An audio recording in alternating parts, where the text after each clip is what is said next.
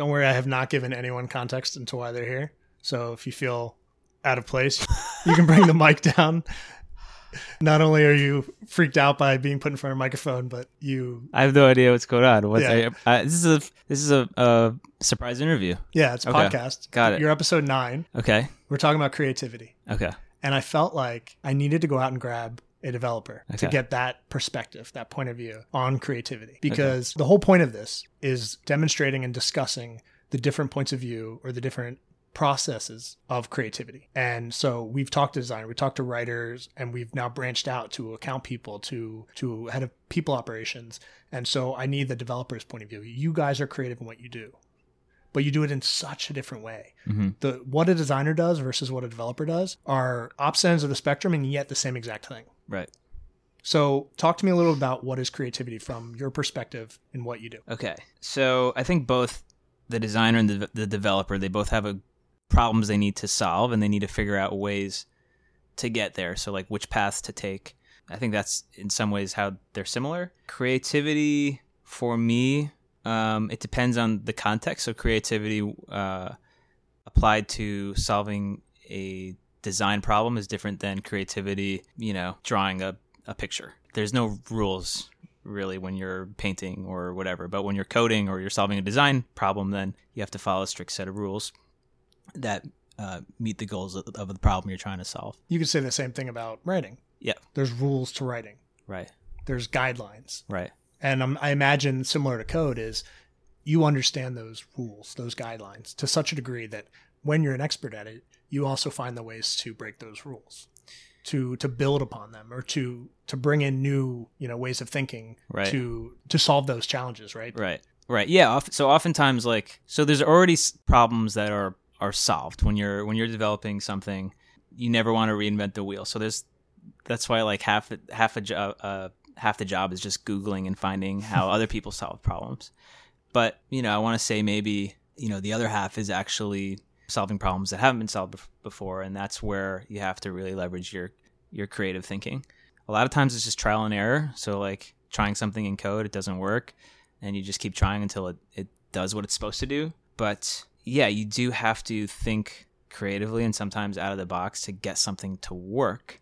So I guess it's similar to writing, because from a writer's perspective, you have to write something so that the reader can comprehend it. Mm-hmm. From a developer's perspective, you have to write something so the computer can comprehend it. Right. So now talk to me about your approach to your work, because like a writer, mm-hmm, you have to understand the computer. You mm-hmm have to know how to communicate with it, and you have to solve for a business's challenges. You have to work with a designer. There's a visual component to the thing you're doing. How do you approach it? When you wake up in the morning, do you have a process? When you're here and you get stuck, what do you do? Right. How do you work with your creativity to keep it moving like a machine? So often when I'm stuck, I think when any developer is stuck, or let's call it a creative rut. Let's say there's a bug I'm trying to fix, and that's the equivalent of a writer's block or whatever. I find the best way to solve it and get through the other side is talking through it with another developer. They call it rubber ducking in developer speak. But why rubber ducking? I think the story behind rubber ducking is talking through a problem for whatever reason is helps you, vocalizing it helps you think more clearly. And so I think there was a group of developers who sometimes they didn't have someone to talk to, so they would just have a rubber duck and pretend that rubber duck was a person and talk through the problem with the rubber duck. Wow. And from then on, they just called it rubber ducking. I love that. It really is amazing. Sometimes just if I'm stuck, I'll have a developer come over and say hey, can you help me? I'm trying to figure out this problem I'm running into. And they just quack at you? And sometimes just having them without even saying anything, as soon as they step over and they're behind my shoulder, it clicks. Yeah. It's just a weird psychological thing. So for me, that's one way to solve, just talking, vocalizing it, talking through it. I've had a similar thing with almost everyone here is familiar with my processes. I need to move. And if I'm staring at a screen, mm-hmm, I can't get done. So I need to move. And a couple agencies ago, we were in a meeting and a brainstorm about a big client meeting coming up. And we were all so stuck. We're all sitting in the main conference room in our chairs, just kind of lounge back. Nothing's happening. No ideas are flowing. And someone had the idea to get a football to throw around. They went out, grabbed a football, came in and threw it, and I caught it. And as soon as it touched my fingers, I threw out an idea. And it was amazing. It's just somehow that changed my perspective. Right. I wasn't yet moving, but in that moment, the idea came to me. That's cool. Yeah, it puts you into a different, I guess putting yourself into a different environment, putting yourself into a different context just changes the way you think. Yeah. Makes sense. Yeah. I think, other ways I like get I always have like a task, obviously, before like coming into work that I'm build or solve. Architecting is a big thing. So I think there's a creative art to architecting a solution. Explain that to me. So before you can just sit down and just start coding, you have to plan things. You have to figure out what goes where, how different components are going to communicate with each other, what existing solutions can you use. See, I think that's, if we continue with the comparison of a writer to a developer, that's a place right there where I would be different, and I'd be different in comparison to some other writers. So some like to map out everything they're going to write. Like an outline, right? Yeah. And I like to just dump it. I like to free flow. Right. And I don't like to plan per se. So sometimes if, let's say, a brand articulation, we're rebranding someone, and it's components of, business values, mission, vision, voice and tone, the persona, personification and manifesto, and all these components. Some people look at it and they say, deliver the first chunk that you're going to do. Give me the vision first. And my brain doesn't process that way. I write one thing, and as long as it needs to be. And everything is inside that. So I will go for walks. I'll screw around on the internet. I'll go out for a lunch. And then I'll just brain dump. Right. And then all I do is just edit and move things around, and it's all in there. Right. So I can't show someone a work in progress, and I can't show them how I'm going to get there. Right. I can't show them my plan, my strategy. Interesting. Because it's in there. Same thing with like the way you approach scripts. You throw out everything in your head, just throw it out. Yeah. And then you see what's on the ground, and then you sort of timeline shift things around, move things around. Interesting. Yeah. So it's impossible to show someone my work in progress, right, or they're going to be looking at something that's incomprehensible and too long to even bother reading. Interesting. So that's different approaches of creatives. Right. Yeah. And for someone to tell me to make a plan, right, to craft your methodical approach, right, is against my creative nature. Sure. And so that's what these conversations is, to understand someone else's their approach. So you like to have that plan. Yeah, and there's other developers who use the same technique you do. Adam Chambers will often just like, and I do it too sometimes. It depends on the project. I'll just like start coding, like trying to put something together, and then I'll refactor it and like, make it scale and look nice, like make the code look nice and all that. But that's, people definitely like use that approach in development as well, for sure. Yeah. Now, I think one element of creativity in our creative work, I use the phrase, the term babies. Like, these are our babies. We put ourselves into this. We bleed for this, right? Is that something that happens in the developer world? Do you put together an app, put together a website, whatever it is, and then you go, this is my baby. I bled for this. Yeah. You want to change what?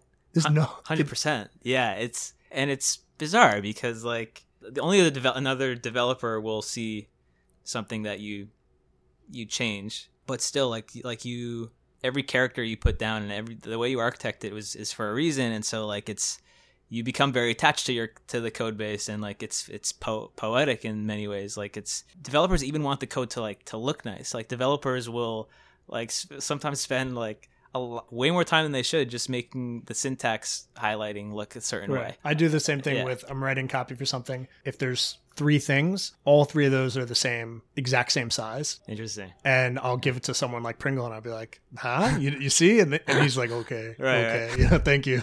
But I'm like, why don't you appreciate this? Right. It's the exact same number of characters. Each of those is 300 characters, whatever it is. Yeah. That's funny. It's amazing how many parallels there are. But I personally get very attached to obviously the end product, but also even the code base. Yeah.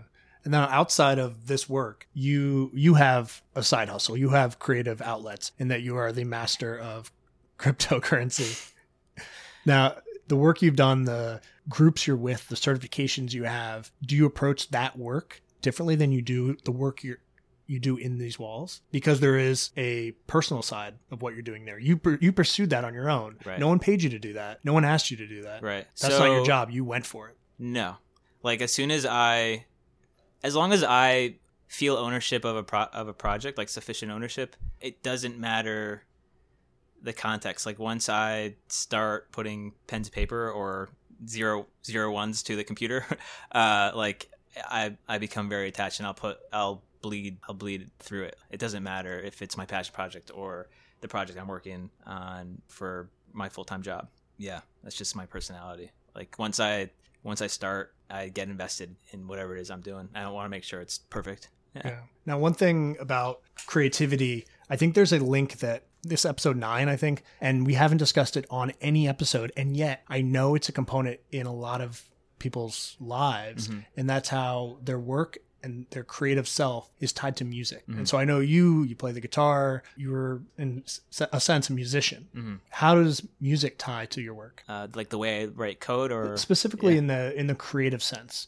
So how do you tackle challenges? How do you approach problems? Mm-hmm. How do you think through your strategy or your architecture? Gotcha. Well, I think there's a lot of music and code, music and writing. Like they say you use the same part of your brain. Yeah. I guess like both require like thinking in patterns. You have to be able to identify patterns in like whether it's music writing or coding. You have to think very visually. Like you have to be able to see in your inner mind what it is you're creating in the moment and what it is like you want to create like in the future. Mm-hmm. Yeah, both the end product is something that another being will interact with, so you have another party in mind when you're creating, that you have to make sure that whatever it is you're creating will resonate with that person in some way. So I think that's another similarity. I think you said the seeing, I think that's interesting. Is maybe something I need to explore with people is we talk about VAK styles of learning, visual, auditory, kinesthetic. I wonder if there's a VAK of creativity. So you say you see something, you can see the structure of it. I hear things. Interesting. So I believe there's a music to writing. I'm not into music. I've never played an instrument in my life. I was strumming a guitar next to Chambers' desk a moment ago. I think that's the second time I've ever touched a guitar in my life. Okay. Yeah.